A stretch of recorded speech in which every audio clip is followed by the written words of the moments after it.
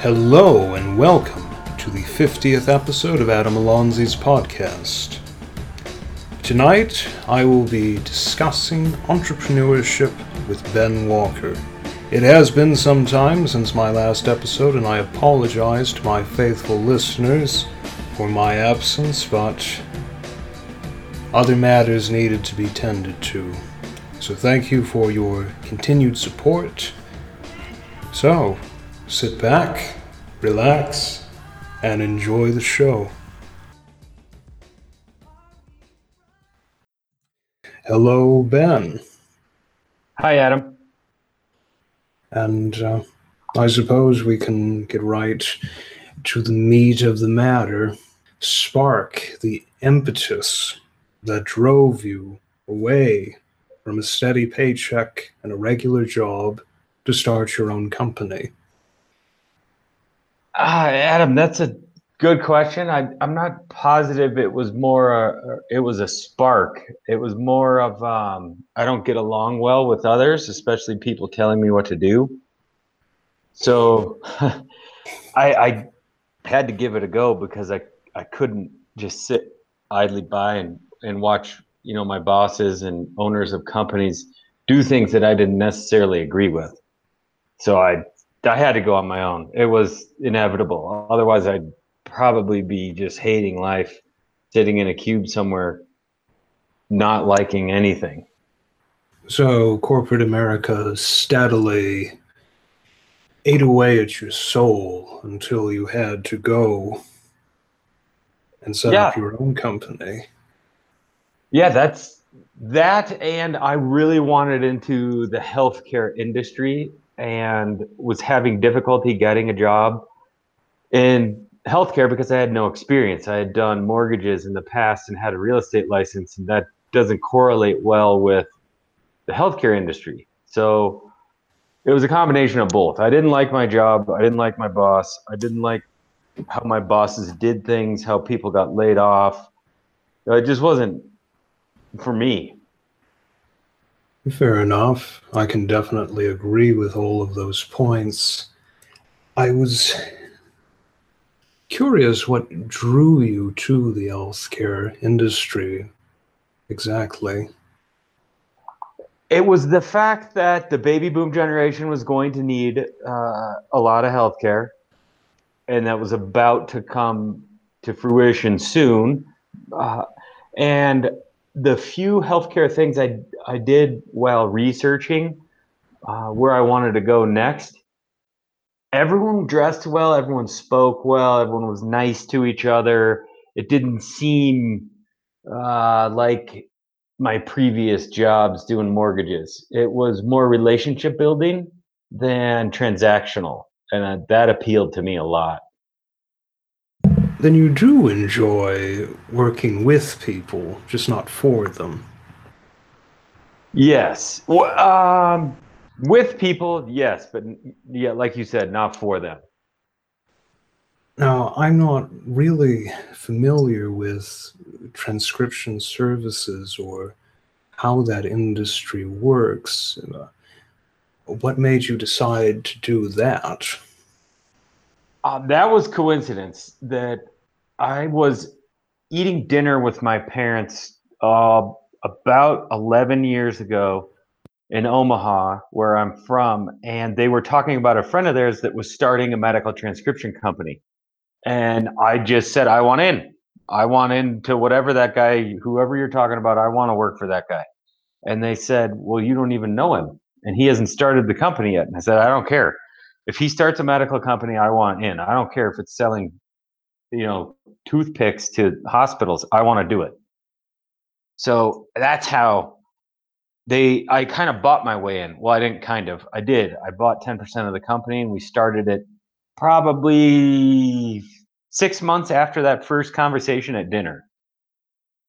And this is a sort of familiar pattern. I'm thinking of some of the old rags to riches stories. Back years ago, you had this burning desire to do something, and you went ahead and did it. Yeah, it also was kind of a matter of survival. I couldn't continue just sitting there and watching all these things happen. The other people were making decisions, and you're like, well, why don't we do this? Or how come we did it like this? And yeah, I had to for my own sanity. So you find the burden of decision making as CEO a little less cumbersome than the burden of working for someone else. Yes, because if it's wrong, it's my fault, and I can take responsibility and fix it. If someone else makes the decision and I sit there and I watch and I know they're doing the wrong thing and I try to tell them and they won't listen, and then it still goes sideways, and then they act like nothing happened or it wasn't their fault, and that was annoying. Absolutely. It's corporate bureaucracy is as bad as any other kind. Oh, yes. Yeah, it is. And that's why we have Dilbert comics. Uh-huh. When I was reading up on you, there's something that really caught my eye, which is that you sent, and I assume still send, pitches to prospective clients first thing in the morning, or in a way that they will find them first thing in the morning. Yeah, that's intentional because your brain is more productive and more active in the morning as opposed to in the afternoon or evening. You're firing on all cylinders in the morning. Now, we don't want to catch people during the 4 o'clock sugar slump. Yeah, they'll glance at your email and kind of, no, I'll do that tomorrow. And then tomorrow they got 50 more emails in front of yours, and you may get lost in the mix. That's been my experience, and we've kind of experimented with it too. I also like it when I get emails in the morning as opposed to 2:30 in the afternoon when I've got a meeting at 2:45. I just came off an hour meeting. I've got another one at 4. It's like all those things start to stack up, and then you're like, I can't keep up. Yeah, exactly, or worse yet, at 5 or 6 o'clock at night when you're trying to wind down. But that kind of comes with the territory of doing business internationally. Oh yeah, that's for sure. Although we do work with some folks in India, we know that they stop at 11 a.m. our time. So after that, we're good. But they're up all night. Well, that is extremely courteous of them. It is. We've got a good working relationship with them. Fantastic. And I think the question that most everyone wants to hear, especially in this day and age, is, broadly speaking, how do you draw attention to yourself, or in this case, to your company? It's a few different channels. We do a lot of public relations, and then underneath public relations, there's LinkedIn, Twitter, Facebook, podcasts, guest authoring on Inc. magazine or Entrepreneur. We do quite a bit of that actually to get the word out, and it is actually getting attention for me, which indirectly gets attention for the company. I used to do, let's get the attention on transcription outsourcing, and that didn't produce as much because there was no face or person. Once I started being the face of the company, we started getting more clients because it attached the human element to the company. Honestly, I'd prefer that the attention go to transcription outsourcing because transcription outsourcing is much bigger than me. Unfortunately, that's not what works well. So, yeah, it's a lot of public relations. You don't think you deserve your own personality cult? No, that's not why I do it. I used to sit in the back of the classroom and kind of I didn't want the attention focused on me. But it sounds like in order to have a successful company, you need a few dynamic personalities there. That's 100% right. Yes, you have to. There has to be a human element attached with it. Otherwise, they can't relate. People don't get it. They can't just see a logo and be like, "Oh, I feel good about that."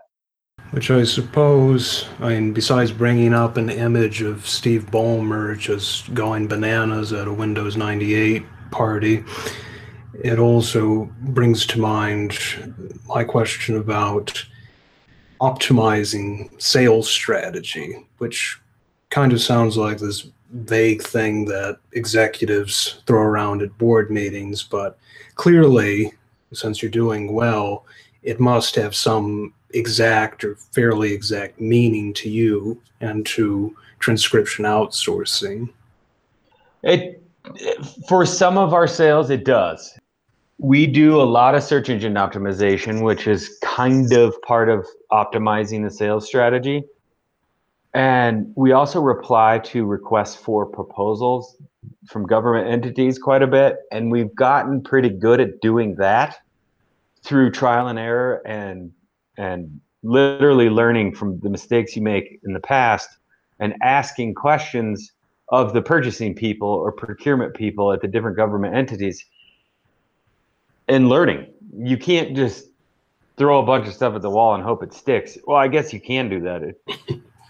We don't, but we take very deliberate paths when we see an RFP that we like, and it seems to work for us. So you take a sort of Kaizen continuous improvement approach to finding potential clients. Yes, because if you're not learning, then you might as well just throw in the towel and go work for somebody else. I mean, we don't have that luxury of people just coming to us left and right. Hey, we want to use your company. Yeah, that's maybe someday, but not right now. So it's required, obviously, any startup or most any startup, unless you happen to have a lot of connections from birth, requires extremely aggressive marketing. So I'm sort of curious about how you got from the beginning to where you are now.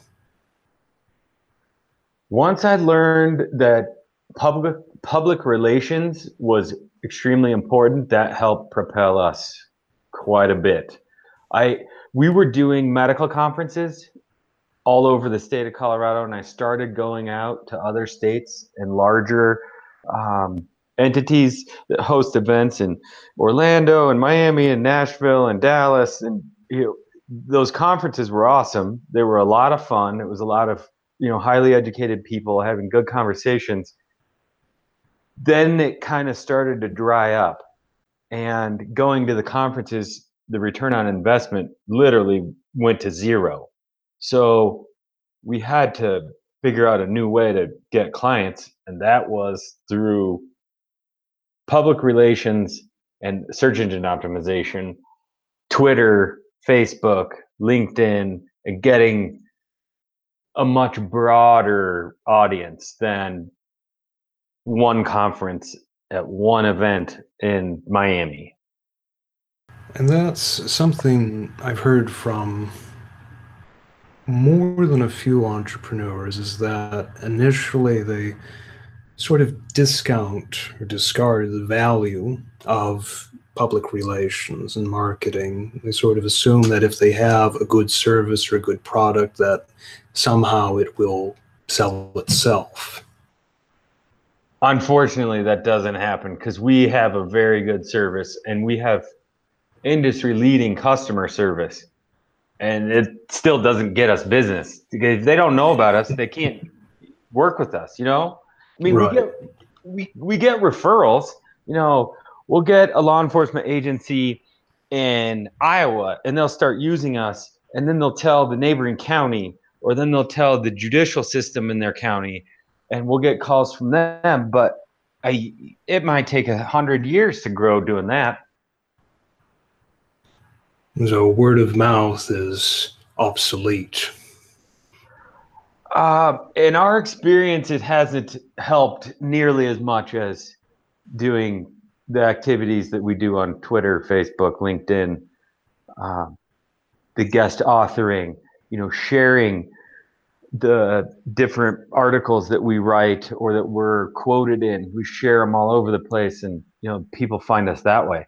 Word of mouth, I mean, it's weird. We'll get referred to, let's say, the Denver Police Department. We'll find out from the Aurora Police Department that we're working with them, and they'll call us, and we'll have conversations for months, and then nothing. Then I'll get a call 6 months later from someone in the records division at Denver Police Department, and they'll say, "Oh, we want to give you guys a try." And I say, "Oh, yeah, I was talking to Sally 6 months ago." And she's like, "Who's Sally?" I'm like, "Well, the woman that works in records on, 20th Street." She's like, "Oh, I don't work with her. I don't know who that is." Like, what? They found us through Google the second time. They did a search, and there we were, and that's why they called us. I'm like, man, okay. So you guys don't talk to each other, and yeah. I mean, it is easier just to Google something than to try to remember who told you what last December. It is, and it's happened so many times. I can't tell you. I met a sheriff at the National Sheriff's Association annual conference a couple summers ago, and 3 months later, we get a call from this sheriff's office in Louisiana, or they're actually called parishes down there. But anyway, and I said, "Oh, I met Sheriff Thompson at the conference in Charlotte 3 months ago." And the woman said, "Oh, I don't know what you're talking about. I just found you on Google." And I'm like, "Wait a second. Sheriff Thompson didn't give you my card, or you haven't seen my notepads or pens floating around your offices?" And she's like, "No, I just Googled it and you came up. So that's why I called."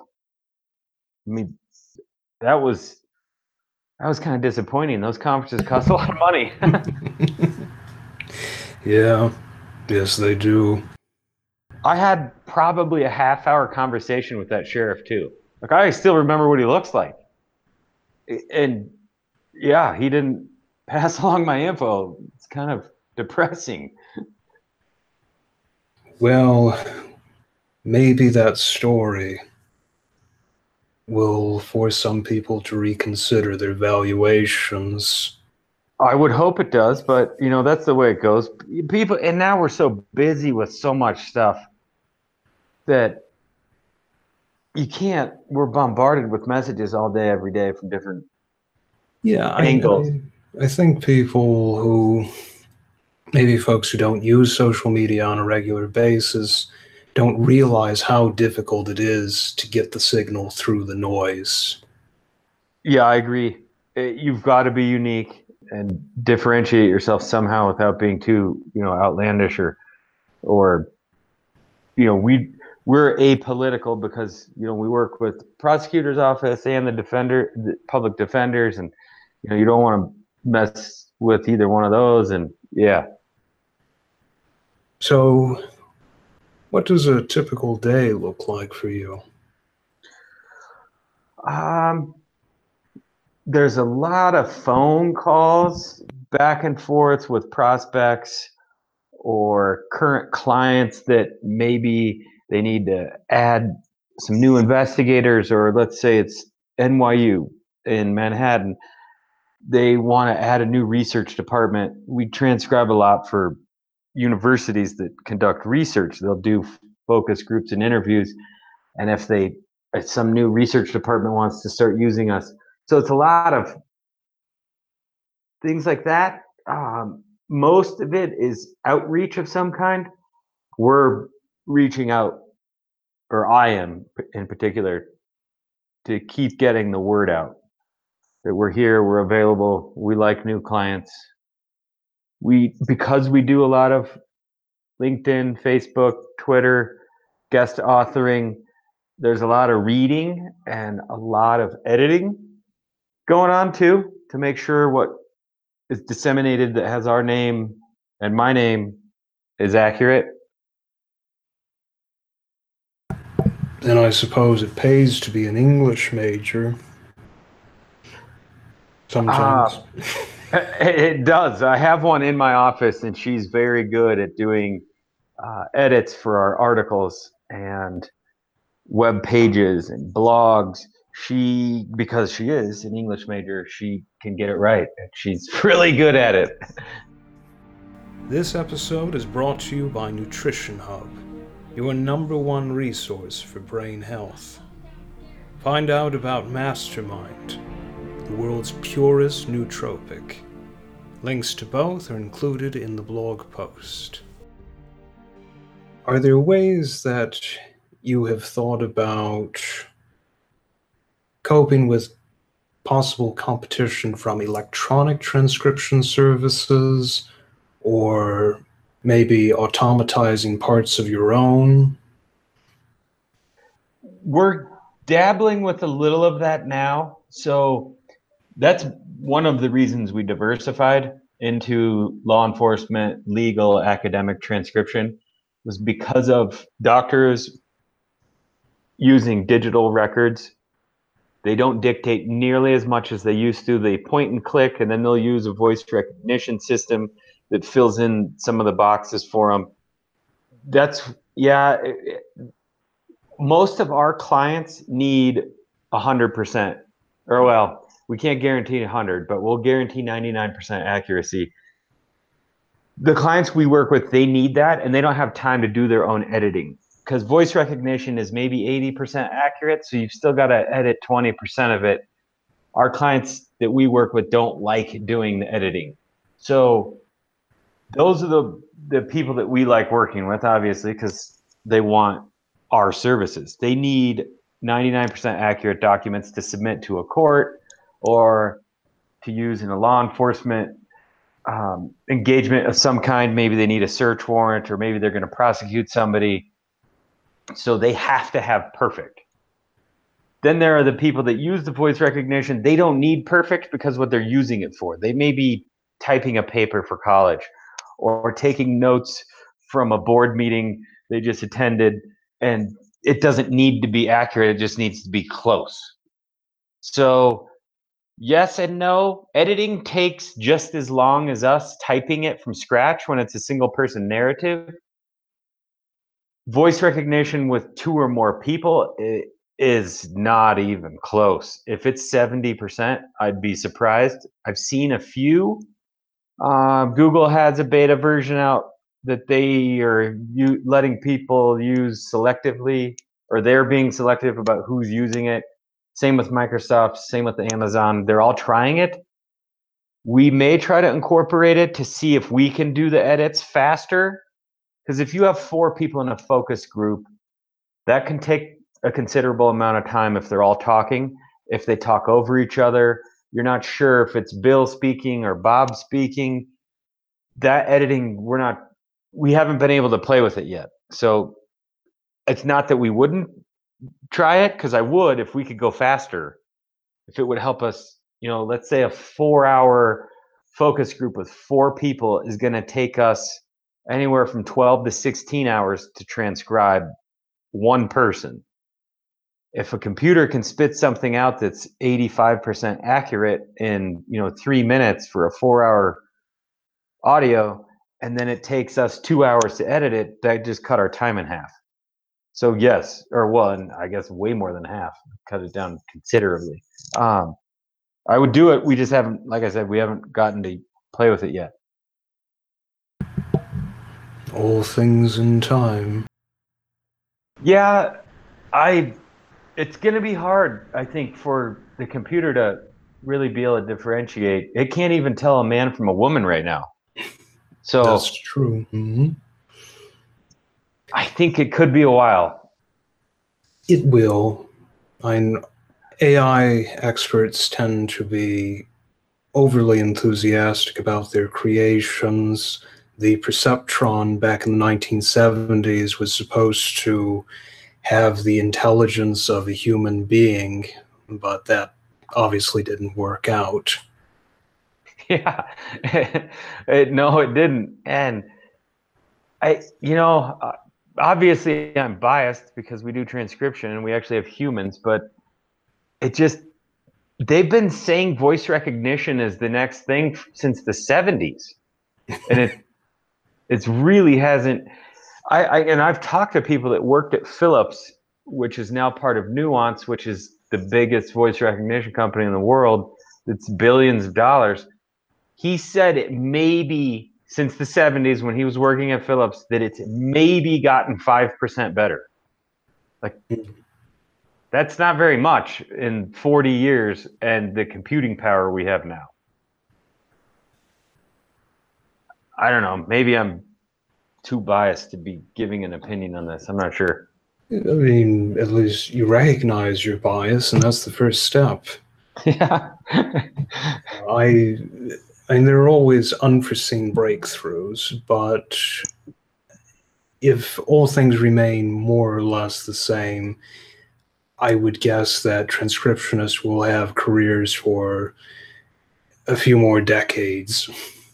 Perhaps with computer assistance, but they'll still be needed.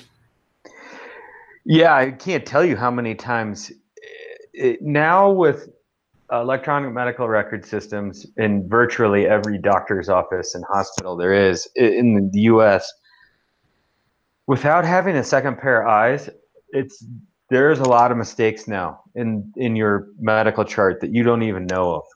Because before, when a doctor would dictate and a transcriptionist would be listening and they'd say, wait a second, he's not talking about Adam.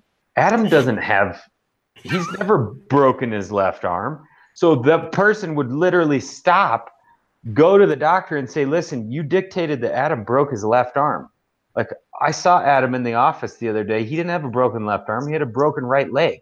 Like, but they double check it. And it was nice to have someone double check it. It was another set of ears and brain to listen and catch. I mean, that's kind of a major, doctors wouldn't make a mistake like I just gave, like left arm versus right leg. But you get what I mean. Like, they could say 5 milligrams and they meant to say 50, or they say 50 and they really meant 5. And they're busy. They got another patient they need to see. They're calling in a prescription for somebody else. You know, a nurse is yelling from down the hall. All these things are coming at them. And that transcriptionist was like kind of their fail-safe. And they don't have that now. So, I don't know. Well, now I just feel so much more comfortable going to the doctor. Yeah.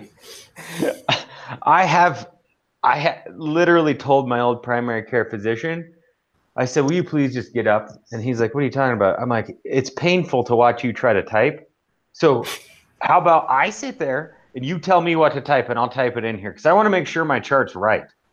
Heading back to the more personal sphere, is there a particular mindset you try to cultivate to deal with the ups and downs of owning a business? Yeah, there's a couple things I always tell myself. It could definitely be worse. You know, we live in the best country in the world with the most opportunity.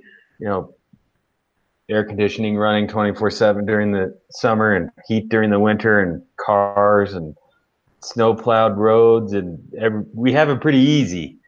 And to think that, you know, and to complain is kind of nonsense when you think about it, given the fact that we live in the United States.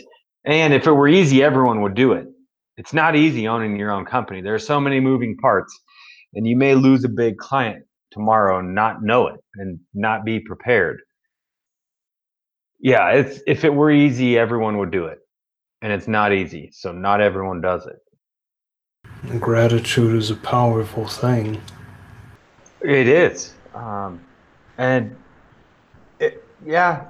I also kind of like the risk taking involved with owning your own business. You get to make the decisions, and if you want to gamble on something like, oh, let's go hire these 3 people, or we're not sure about this one, but we're going to do it anyway, or let's strike a deal with this company because, you know, I think it could pay off in the long run. You know, it's wheeling and dealing, and it can be fun sometimes.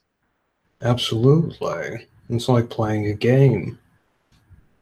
It is. There's an art to hiring people. How do you go about it?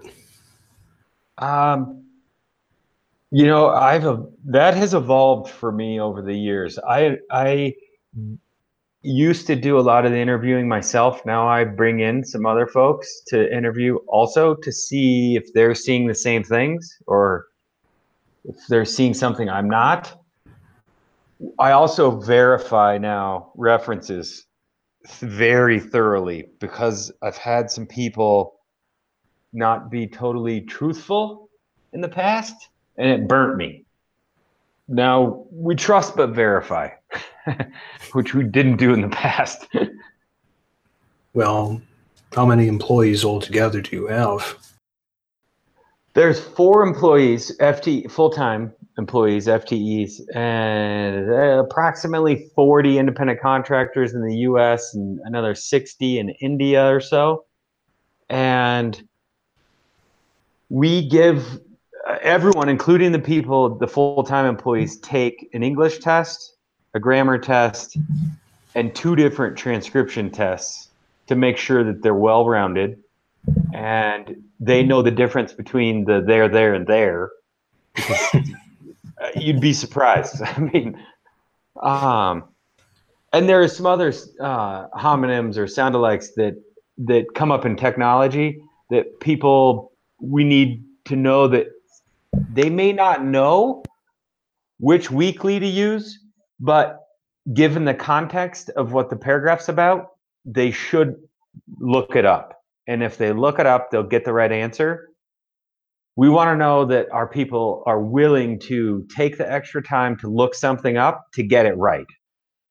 So we kind of put these roadblocks in there on purpose to see if they'll work through it.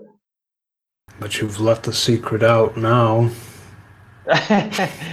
Yeah, I mean, we don't blatantly tell them to use Google. We imply it really heavily when we're doing the initial phone call interviews because we want them to get, I mean, you have to get a 95% or higher. And I know that doesn't sound like 99% because it's not, but the tests are really hard and they're hard on purpose. We tell them to use every available tool they have access to because we need a 95. And everyone says they understand, and then we'll get test results back and they get like 68s. And it's kind of frustrating because Google knows the answer to almost everything. It does. Once in a while, it takes more than a few searches and more than a few clicks, but usually the first result will tell you what you need to know. Yeah, and not every file we get from our clients is easy. Some of them are going to be really difficult. We work with a patent law attorney, and the terminology they use is insane. It sounds like they're speaking like an alien language, and they're talking about parts of a cell phone or parts of a new laptop. And I've been using computers for, I don't know, 30 years. I've never even heard of some of this stuff. Well, I can imagine that would be quite a mountain to scale. You need some skilled people. You do. And I think people that call us and they say, you charge what? And I tell them, that'll be $3 a minute if you want it back by tomorrow. And they say, well, I found this other place online that's 75 cents. I say, that's great. They're in the Philippines or they're in India. And my folks are US based and most of them went to college. And if they didn't go to college, they've been doing financial transcription for 15 years. They know the terminology, they know the acronyms, they know what you're talking about. But the people you're going to send it to, because it's 75 cents a minute, you're going to be editing that thing for hours because it's going to be really bad. Well, for better or worse, we usually get what we pay for. Oh yeah, without a doubt. I mean, And those companies that I'm talking about that are much cheaper than us, they're like Walmart. They do high volume at a really low price, and we don't do that. We're more like Neiman Marcus.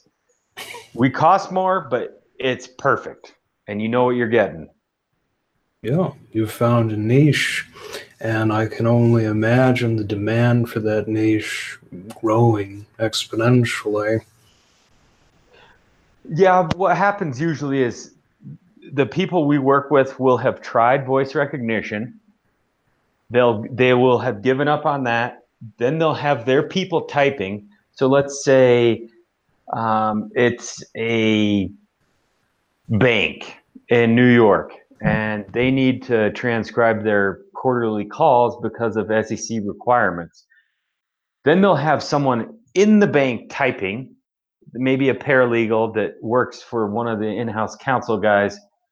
That paralegal will get overwhelmed and isn't really a transcriptionist. She can do it, but it takes her a really long time. Then they come back around to us and they say, you know what, we'll pay $3 a minute because it will be done by tomorrow at noon and it's going to be perfect and we can post it on our website and submit it to the SEC immediately. So it's usually they come back around eventually. Yeah, if that's an SEC requirement, that alone should get you quite a bit of business. Yeah, the SEC requires a lot of different stuff from publicly traded companies that you wouldn't know exists unless you're in it. I've only scratched the surface, and it's already too much for me. I've heard that from people that took companies public. They said, I'm never doing that again. All these, suits roll into town from New York or wherever their compliance people are. And then they're telling us how to run our business. Like, oh yeah, that's not how we do. Yeah. All right. Are there any other topics you'd like to explore? No, not that I can think of. Did I answer all your questions thoroughly and appropriately? Absolutely. It's a fantastic recording. Good. I suppose maybe some words of wisdom. Public relations is very important as you try to grow a company. And this is probably a really common answer, but having a coach or a mentor has helped me tremendously. I have a coach that I meet with once a month, and then I'm in a group that meets once a month, and we get to help each other work through issues. And it's both are tremendous. It has helped me a lot because it's other small business owners that deal with a lot of the same issues. And they have different perspectives because they're from different parts of the country. They went to different schools, they run different companies and deal with different people. So they see things from a different lens, and it's been very helpful for me. And to have a coach, my coach is Bill Treadwell here in Denver. He's in his early 70s. He's been there, done that. So I like listening and asking him questions because he's been very successful in his business life. So hearing it from someone who's done it, I don't know, I listen better, I think. Absolutely. We can post a link to his website in the blog post accompanying the podcast. And common pieces of advice are common for a good reason. Sometimes you have to hear something 1,000 times before you finally do it. Yeah, I unfortunately learned the hard way too. So yes, I know what you're talking about. All right, Ben, it has been a pleasure, and I expect to have the recording up on the podcast tomorrow night. Oh, nice. Send me a link so I can have one of my people transcribe it, and I'll send the transcript back to you. Okay, sounds good.